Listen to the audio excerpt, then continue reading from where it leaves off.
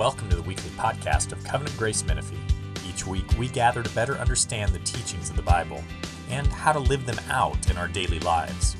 We hope and pray that you're encouraged by this week's message. Father, you are the one and only living and true God. You are infinite in your being and perfection, your most pure spirit, invisible, immutable, immense, eternal, incomprehensible, almighty. Father, you are most wise, most holy, most free, most absolute, working all things according to the counsel of your own immutable and most righteous will for your own glory. You are also most loving and gracious and merciful and long-suffering and abundant in goodness and truth. You forgive iniquity and transgression and sin. You are the rewarder of those who diligently seek you. You are most just. And we know, Lord, from your word that you hate all sin and that your judgments are terrifying. And Lord, we know from your word that we are sinners. And Lord, right now we want to confess to you that we have sinned in both thought and in word and in deed. We have sinned in the things we've done and in many things we've left undone. We've not loved you with our whole heart and mind and strength. We have not loved our neighbors as ourselves.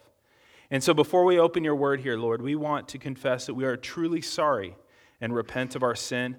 And we would love to receive the mercy that you give in Jesus to all who repent of their sin and trust in him. And we pray, Lord, that you would help us to delight in your will and walk in your ways to the glory of your name. Father, we thank you so much that you have sent your son Jesus because you love the world, you love people, and you've sent him to die for our sins so that no one needs to perish, but all could have eternal life that trust in your Son. We thank you that you have welcomed us through the body and blood of Christ into fellowship with you. We thank you that through faith in Jesus, we've been adopted as your daughters and sons. And Lord, now we gladly enter your gates with thanksgiving and your courts with praise. Father, we want to give you all glory and praise your holy name.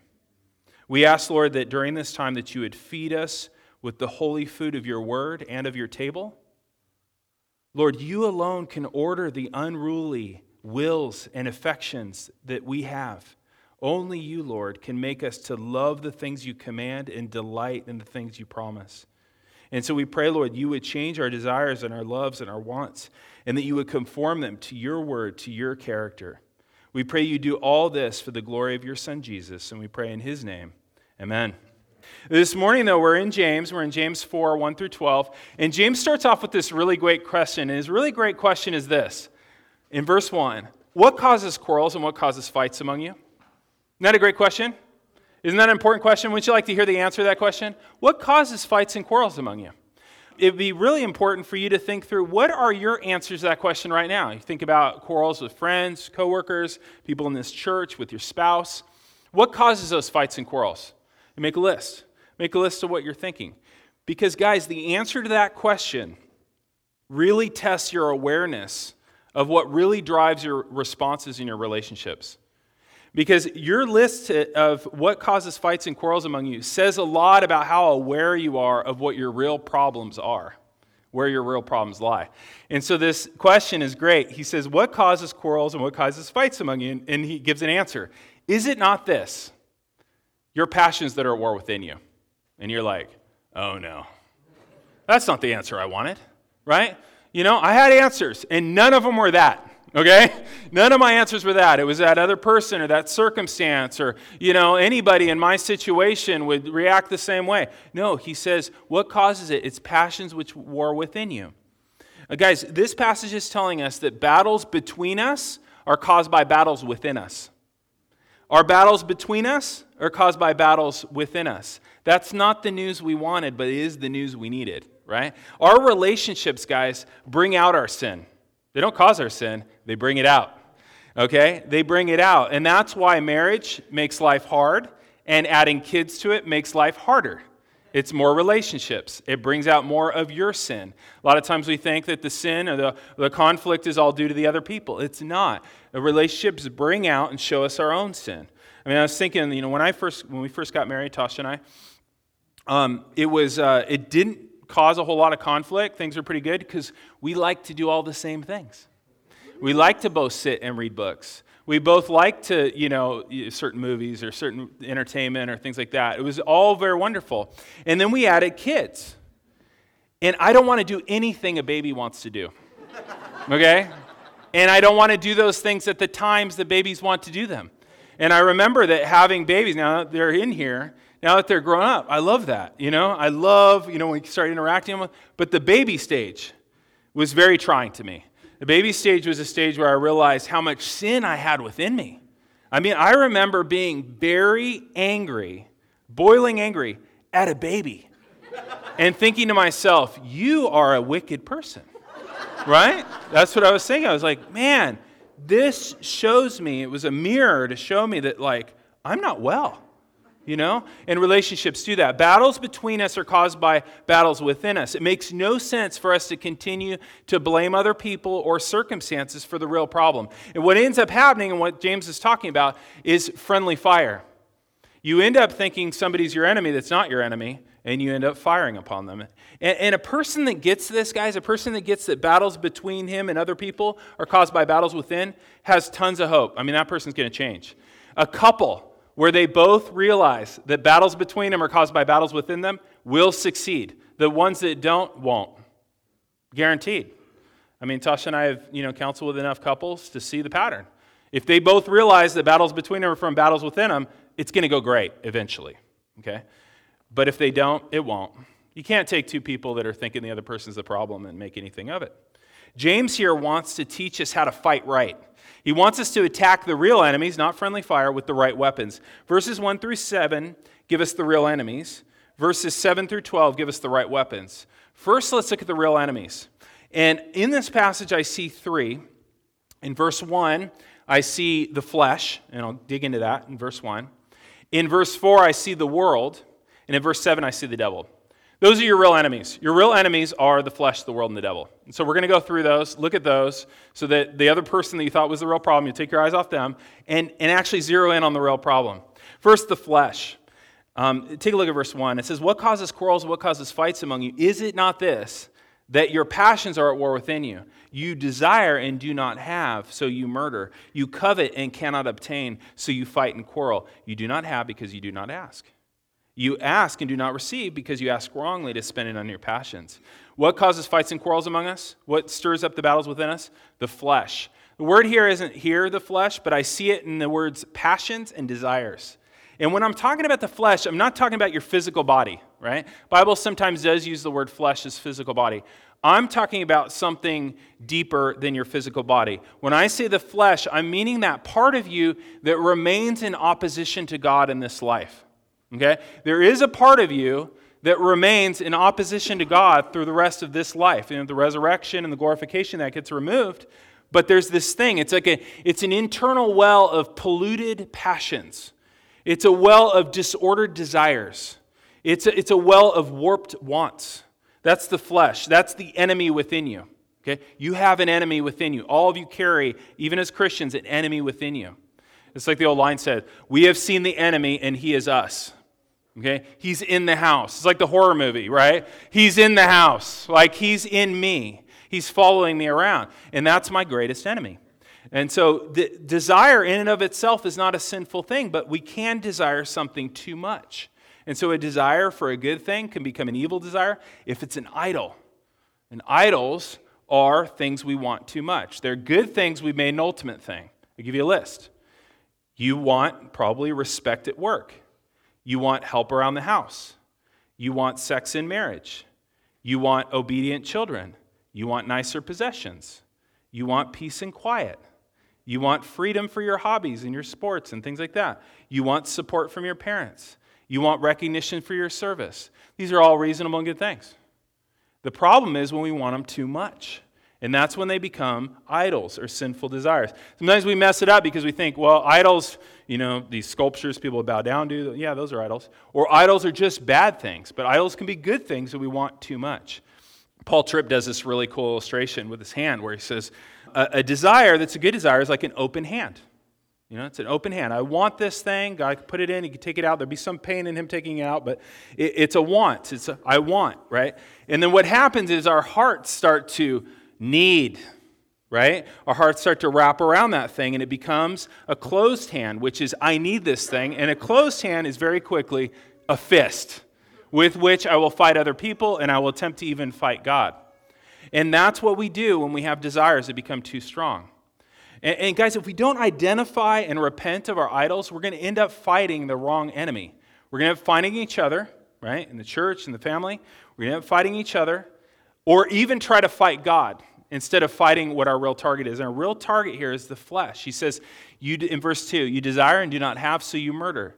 You covet and cannot obtain, so you fight and quarrel. This isn't literal murder. I know there's some commentators that go, well, there were the zealots back then, and maybe they were really murdering each other. Okay, there'd be more than one verse on it if they were really murdering each other, right?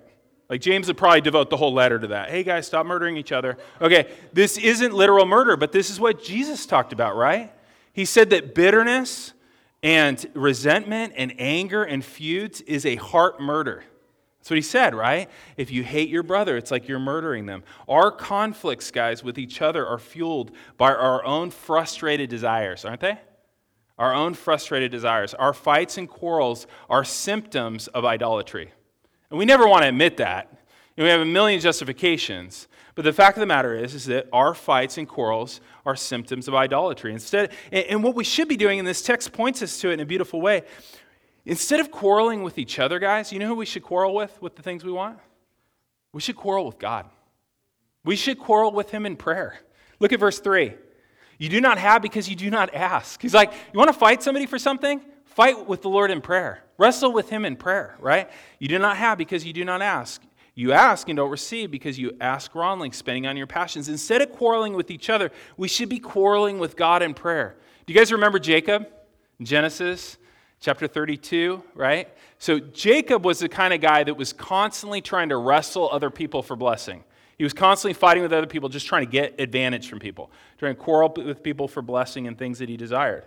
And he had this huge string of wrecked relationships, right, to show for it. And then there's that night in Genesis 32 when Jacob wrestles with God until daybreak. You remember what Jacob said to God?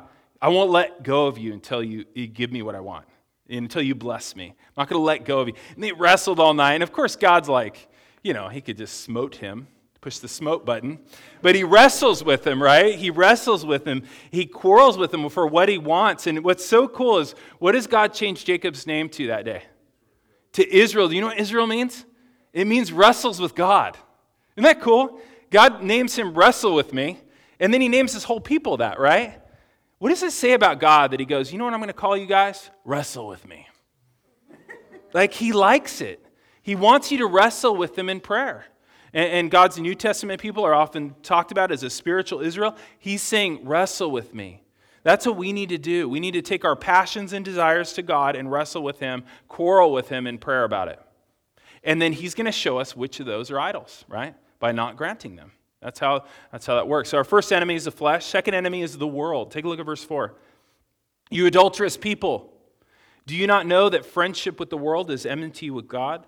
Therefore, whoever wishes to be a friend of the world makes himself an enemy of God. Or do you suppose it is to no purpose, the scriptures say, he yearns jealously over the spirit that he has made to dwell in us? What causes fights and quarrels within us, among us, is the love of the world. And by the world here, it doesn't mean the physical world, because the physical world is a good thing. It's a good creation of God. And it doesn't even mean unbelieving people. What the world means in this text is it's a system, guys. It's a system of influence that shapes your desires and your values and your wants and your loves and draws you away to God. Okay? Some of you guys are real into conspiracy theories and stuff like that. This is the real conspiracy. This is the one that's actually happening. There is a system in the world that is shaping your wants and desires and your values and your loves to draw you away from God. And you're being discipled by the world every day. Okay? And I've got a slide about that, about what kind of discipleship's occurring. But God is, through Christ, is discipling us in one way, but the culture is discipling us in another way. So the culture's way of discipling us is to make us consumers. The culture is all about consumerism. And you're a good disciple of the culture if you're consumeristic. Whereas Jesus is discipling us to be servants. So consumer looks out what's best for me, what works best for me, what's convenient for me, what do I enjoy? Whereas Christ is discipling us to be servants. Culture disciples us to be individuals, individualism, which means it's all about me. It's all about what I need. I'm going to isolate. I got to take care of me, guys. I need some me time. You guys have some memes on this? You see some stuff on social media about this, right? You need some me time. Mom needs me time. We need to be individuals. And then what do we have here? Jesus' discipleship is about community. It's about other people. How can I serve others? Immediacy versus eternity. That's really common in our culture. I can get anything I want in like a day to my house through Amazon. It's amazing, right? It's immediate. I don't have to wait for it. Culture disciples to want things now, pleasures now, what we want now, all our demands now, like a little baby, right? The way I need everything I want and I need it now. Right? Whereas Jesus disciples us to think about eternity and later and what he's going to do for us in the world to come. The culture disciples us to be emotion-driven, big time. How does it feel? How does that make you feel? Does it make you feel good? Did you like how that made you feel? And a lot of times we decide our doctrine this way, right? The Bible says this, but how does that make me feel? Not good. Can't be true because it doesn't make me feel good. It's like we're emotion-driven, right? Follow your emotions. Follow your heart. Follow your passions. Know your desire. Be all you can be today. Follow that passion, right? There's memes like crazy on this. Whereas Jesus' disciples to be truth-driven. Is it true? Versus how does it feel? Our culture disciples us to think about therapy. My problem is, and I'm not saying nobody needs therapy because people need therapy, but that our main problem is therapeutic. That I need therapy. Whereas Jesus said, you know what your main problem is? You're a sinner. Those are different, guys. Very different. Very different problem, very different solution. So, and then lastly, our culture disciples us to think about our own achievements and to have those fuel us, whereas Jesus disciples us to think about grace and what he's done on our behalf. And guys, every day the culture is discipling you in this column right here. Every day. Every day. That 2 hours a day you spend on social media is discipling you. Okay? It is discipling you. And the thing is that 45 minutes a week doing this cannot counteract 2 hours a day doing that. It's just impossible. You got to think about it. Think about your own discipleship. Think about the hours you spend and what you're spending them doing, right? Or you think about like whatever you're, looking at, whatever you're reading, whatever you're listening to is shaping you, guys. Constantly shaping you. So you got to think through all your inputs. And I'm not saying this isn't the kind of church where we're going to tell you, oh, you got to watch these kind of movies or not those kind of movies, this kind of movies. You need to think about discipleship. You're being shaped by every influence you bring into yourself in those 6 areas. And the more that you're being shaped by the culture, the more fights and quarrels you will have. Right? The more you're living in this column right here, guys, the more, like James talks about, what causes fights and quarrels? You're being discipled. Being discipled by the world. And he talks about in here, verse 4, that there's a friendship with the world. What's friendship with the world? It's when you've cozied up now. You've cozied up to the world's values and loves and wants and goals, right? And at some point, you become more than friends with the world, right?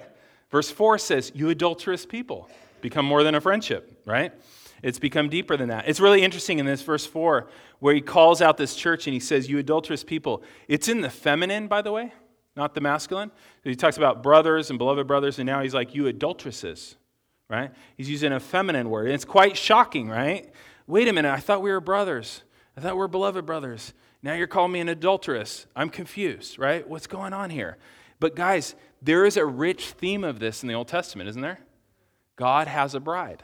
His bride is unfaithful and constantly needing to be wooed back to him, right? We see that in Isaiah and Jeremiah. We see it in Ezekiel 16. We see especially in the book of Hosea, right? Where he has this bride that's an unfaithful bride. She's both beloved and unfaithful at the same time.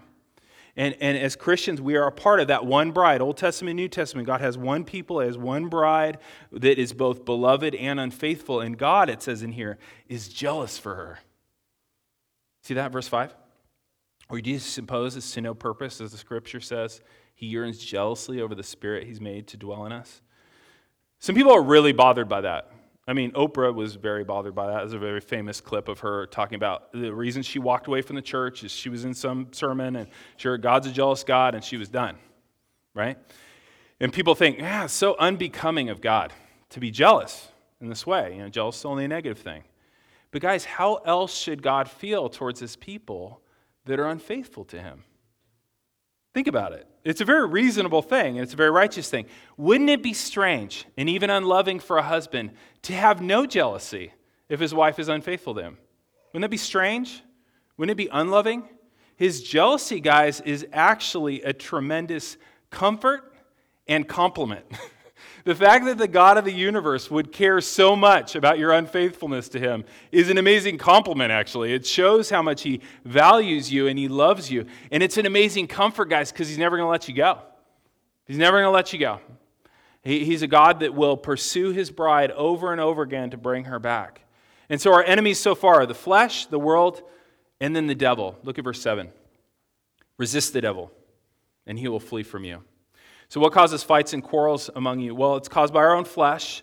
It's caused by the world. And there are also, in addition to that, there is an intelligent being behind these attacks. I don't know how often you think of that. There's an intelligent being, actually multiple intelligent beings, behind the attacks on your relationships. I think this is very, very, very helpful to know, guys. When you're in conflict in your marriage or friendship or in the church, you got to keep in mind, okay, there's more than just I know I got sin, I know the world's discipling me a certain way, but there's also the attack of the enemies trying to create division. Ephesians 6 says this, we do not wrestle against flesh and blood. It's hard to believe, but we don't wrestle against flesh and blood. We're ultimately against the rulers, against the authorities, against the cosmic powers over this present darkness, against the spiritual forces of evil in heavenly places. And so you got to think about that. You got to think, what causes fights and quarrels among us? That Satan is actually actively trying to plant division between us. Super important. In 2 Corinthians 2, Paul says, we would not want to be outwitted by Satan. We are not ignorant of his designs. You need to think about that. You need to think about that married people. You need to think about that in this church when you have people you're on the outs with and you can't get right with them. To think through, Satan would want this, guys. Ephesians 4:26 says, do not let the sun go down on your wrath. Give no opportunity to the devil. Married people, when you go to bed embittered against each other and you are at the farthest edge of the mattress to where you might even fall off and you're seething mass angry, and there's this sea of mattress between you. This is what I want you to think about next time. I want you to think about Satan kicking it right in between you. Just laying in that big spot and being like, yes. That's the reality. That's the reality. That huge sea, he's kicking it there and he's laughing. He's loving it. He's loving it. Guys, that's Satan's MO, right? Satan's MO is divide and conquer, right? Spread up the sheep and eat them individually. That's what he does, like any wolf. Spread out the sheep and eat them individually. And we live in a time, guys, where the church is becoming, in our culture, increasingly fragmented, partly because a lot of those influences of commercialism and individualism and all those things. A lot of people are just saying, I don't need the church, I don't need to gather with the church, I don't need to be a part of a church. I mean, talk to Christians out there. I would say it's maybe the majority that are not, committed and regularly a part of a church. And that's exactly what Satan's trying to do. Spread them out and eat them individually. That's the whole plan. We fall right into it. So, this sounds grim, doesn't it? What causes quarrels and fights between us? We've got this enemy inside of us. We've got the world discipling us. We've got the devil. This all sounds very grim, and it is. But, look at verse 6. In the middle of all these enemies, we see what? There's a word, beautiful little word, but. You see it? Verse 6. But what? But he gives more grace. Isn't that awesome? You hear all this and you're like, but he gives more grace. And this grace, guys, isn't just forgiving grace. He does give more forgiving grace. This grace, guys, is fighting grace. And I know it from the context. So God gives both forgiving grace in abundance, as much as we need, and he also gives fighting grace, because forgiving grace is passive. It's like, I received this gift. Jesus died for my sins. He's given me salvation. It's a gift. I can't earn it. I can't lose it. It's something that's mine. It's a gift, right? It's passive. Fighting grace is not passive. Fighting grace is about war. And so we want to look in here right now is, what are the weapons of war against our real enemies? So James started with, why do we fight with each other? And now he's moving towards, how do we fight the real enemy with what weapon? Instead of fighting each other, we want to fight the flesh and the world and the devil. And how? What weapons? And the first weapon we've got here is communion with God. Take a look at it. Verse 7. Submit yourselves, therefore. Resist the devil, and he'll flee from you. Draw near to God, and he will draw near to you.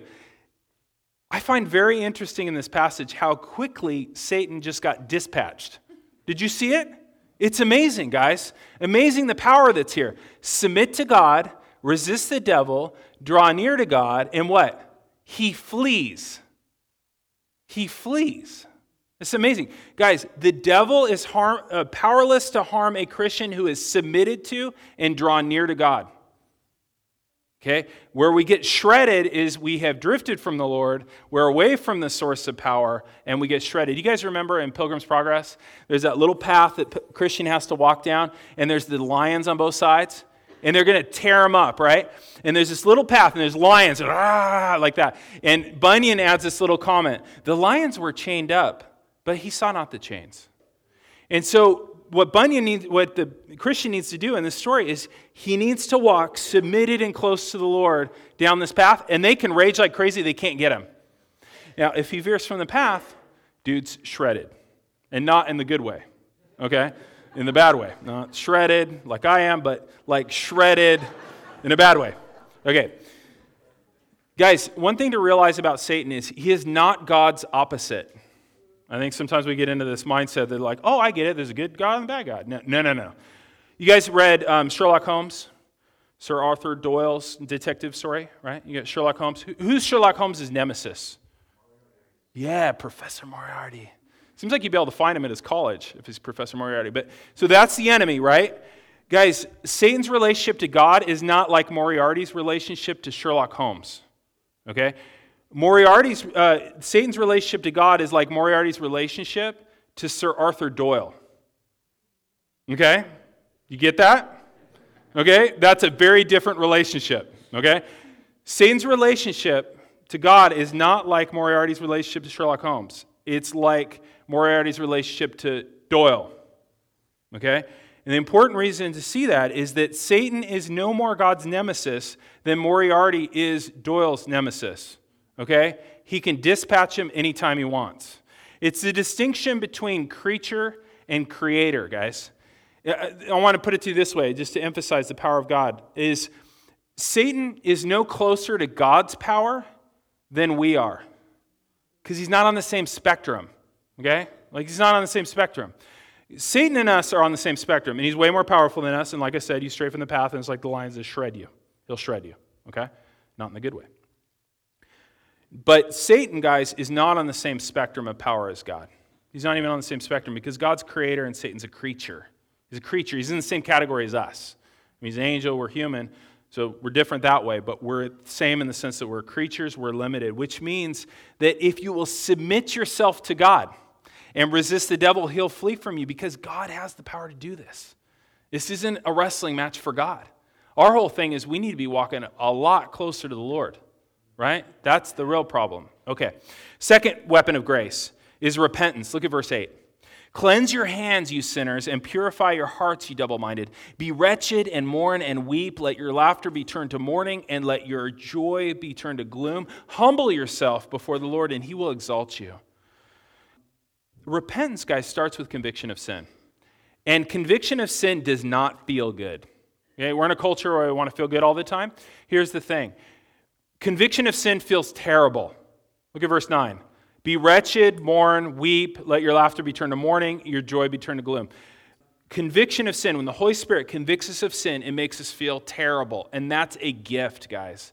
That's a huge gift. Because conviction of sin, guys, takes us away from the danger of the enemy and welcomes us home. Conviction of sin is always like, hey, you need to come back home. You need to come back to me. Right? And it's really important, I've shared this with you guys before, but it's really important, guys, to distinguish between conviction and condemnation. I have a little slide about that. Both feel terrible. And it's very important that you can tell the difference between the two of them. For example, conviction is from God. Condemnation is from Satan. Conviction leads to life. Condemnation leads to death. Conviction ends in joy. Condemnation ends in sorrow. Conviction makes us want to change. Now, condemnation makes us believe we can't change. Makes us believe we need to stay away from the Lord. You're done. He's tired of you. He doesn't want to hear it again from you. That kind of stuff, right? It's super important. When you're counseling other people, very important to tell them about this. Conviction leads to your new identity of Christ, in Christ. Condemnation leads to your old identity in sin. Conviction brings awareness of specific sin. So condemnation is just a general, like, I'm trash, God doesn't want to have anything to do with me, I've kind of like outstayed my welcome with him. It's general, right? Conviction specific. It gives you specific sin to repent of. Conviction looks to Jesus. Condemnation kind of keeps on looking at yourself, looking at how you don't measure up. Conviction is a blessing, condemnation is a burden. The reason why this is important, guys, is that conviction of sin is always an invitation to return home to the Lord, right? 1 John 1:9, if we confess our sin, he is faithful and just to forgive us our sin and to cleanse us from all unrighteousness. So if you today feel convicted about some particular sin, like that is God's gift to you. He's saying, leave that, come home, come to me, confess that, be clean, enjoy the grace of God, enjoy my presence again. You don't need to be on the outside and continue to dwell in all that. And what's cool, guys, is what leads us back to the Lord consistently is his goodness. Remember in Hebrews, it says it's his kindness that leads to repentance? Like, we're only going to return to the Lord if we see that he's good and he's gracious, that he's affectionately jealous for you. He desires you particularly and wants you back. We're going to come back if we see that he wants to enjoy friendship with us, that he's promised covenant love to us, that he will never leave us or forsake us. You just realize that? God's covenant love is that he promises to be with us and never forsake us. God, we're going to come back to him if we see his goodness and grace in that he draws near to us. It says, draw near to him, he'll draw near to you. And you might think like, what, did we both move? You know? If I draw near to the Lord, he'll draw near to me. Think about the prodigal son. Remember when the prodigal son finally started coming home? You remember what the father did?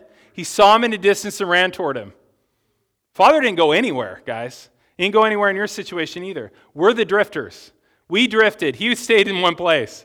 But he will actually come out and pursue us if we'll draw near to him. How awesome is this, guys? God wants to restore your joy and salvation. And when we resist repentance, we're just resisting our own joy. We're like, no, I'm fine. No, you're not. Like, no, I'm good. Sin's really making me happy. Oh, yeah, it looks like it. You know, like, it's just, we're being stubborn. We're fighting our own joy. What is that about? We're crazy, right? The gospel shows us, guys, that we are more sinful and flawed than we ever dared believe, and yet at the same time in Christ, we're more loved and accepted than we ever dared hope. In the gospel, we see we're both unfaithful and beloved. It's his goodness and grace that leads us back. And so, I got a little bit of a diagram. It's a repentance thing. I got complaints last week that my diagram was made out of clip art, and so anyway, I'm repenting there. So Martin Luther said that in the 95 Theses that all of the Christian life is repentance. And so if we have God, we have sin, we tend to do this thing, right, where we drift, right? We just keep drifting away to sin, right? And we have that, verses 1 through 4. We tend to drift. We're prone to wander to sin. Repentance, so this is drifting.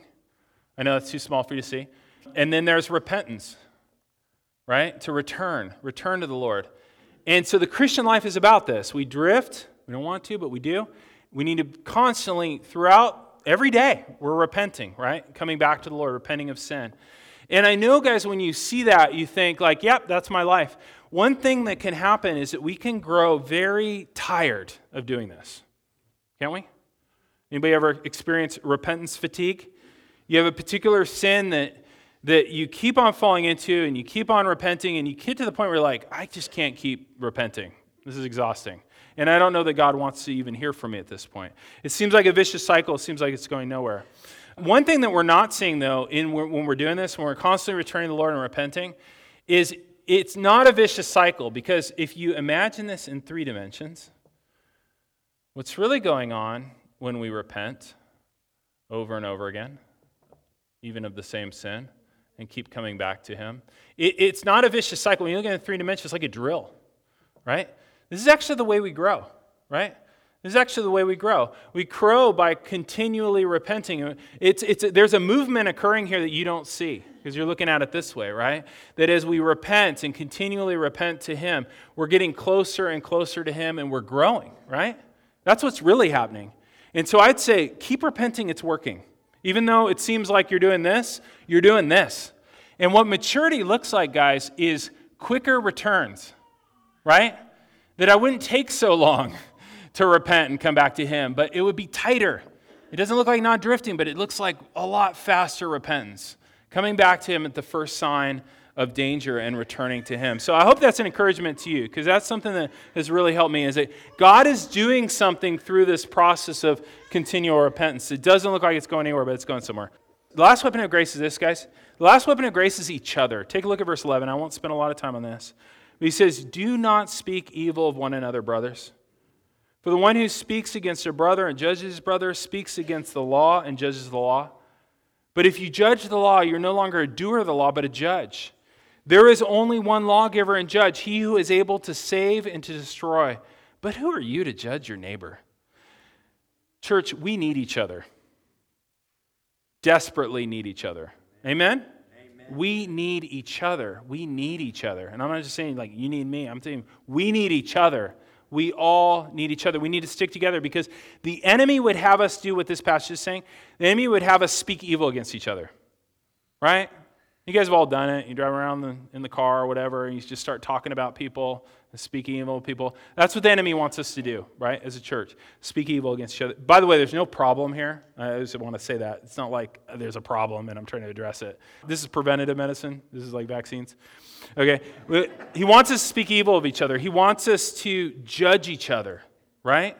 And we do that, and that's why Christians separate. They judge each other. He wants us to separate from each other, and because that's his tactic, guys, right? Remember, I told you, he's like any wolf. He wants to separate the sheep and eat them individually, right? We need each other. Resist the urge to speak evil and judge the people in this room. And I want to give you two ways to help you do that. One is realize that every Christian you know lives under the constant assault of the flesh, the world, and the devil, just like you. I think a lot of times we look at other Christians like, when's she going to get her act together? Like, what is this? And we think that somehow we're the only ones that are under the constant assault of the flesh, the world, and the devil. It's a miracle she's doing as well as she is, actually. It's a miracle you're doing as well as you are. It's a miracle of God's grace, right? Have grace on them. Realize that every single person in this room is dealing with a hidden battle that you do not see that's significant, maybe worse than yours. Secondly, realize that every Christian you know is both unfaithful and yet beloved by God just like you. Right? Every Christian is unfaithful. We all are prone to wander, and yet we're beloved by God. We need to be real about both as a community. We need to be real about the fact that we're unfaithful. James 5 says, confess your sins one to another that you may be healed. Right?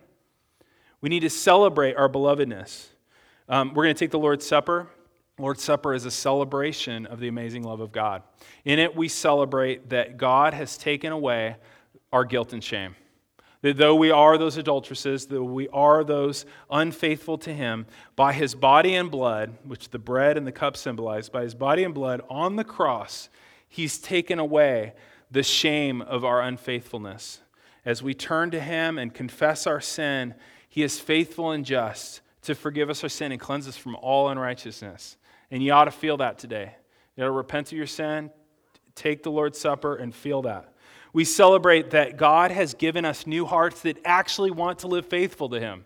Isn't that cool? That's a wonderful thing. You didn't used to have that. I don't know if you remember, but you didn't have that. And now you actually want to live faithful to Him. We also celebrate that God will return one day and make His bride perfect in faithfulness.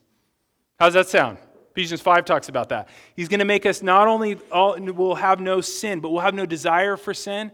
We're going to be faithful to Him completely. Amen? Isn't that awesome? And in the meantime, God has given us this way of communing with Christ. And so we're remembering His death, and we're also, because it's called communion, communing with Christ. The Belgic Confession says this about the Lord's Supper. It's a spiritual table at which Christ communicates Himself to us with all of His benefits. At that table, He makes us enjoy Himself as much as the merits of His suffering and death. I like that. At the table, he makes us enjoy himself as much as the merits. So remember the things he did on the cross for us, but we're enjoying just as much, or even more, the person of Christ, who he is. We're enjoying him. And he nourishes, it goes on to say, he nourishes, strengthens, and comforts our poor and desolate souls by eating his flesh, and he relieves and renews us by the drinking of his blood. Realize, guys, that this is something we do together because we need each other. Father, we thank you that you are a God who continually seeks out your people. You find us when we are like the prodigal son. We've wandered and we're in the mud with the pigs, eating whatever falls out of their mouths. And then you give us that thought, I could return to my father's house. I don't have to live like this. I don't have to be here. And you draw us back. You convict us. You draw us back. And then as we are coming back, we see you running towards us. It's amazing. I pray, Lord, for all of us that are in this room, Lord, that we would turn to you. That we'd enjoy you more than we enjoy sin. You're far more enjoyable than anything out in that world. We pray, Lord, that we would truly turn in that way. I thank you, Lord, for all these people that love you, all these people that desire you, all these people that repent every day of their tempers, of their thoughts, of their lusts, of their discontentment, Lord. Lord, I pray they wouldn't be weary. Lord, make them not weary in doing good, but to continue to persevere. Lord, as we take the Lord's Supper, we pray, Lord, feed us. Give us the strength to keep going. Lord Jesus, stay with us. Be our companion on the way. Kindle our hearts and awaken our hope, that we may know you as you truly are, both in the word and in the breaking of this bread.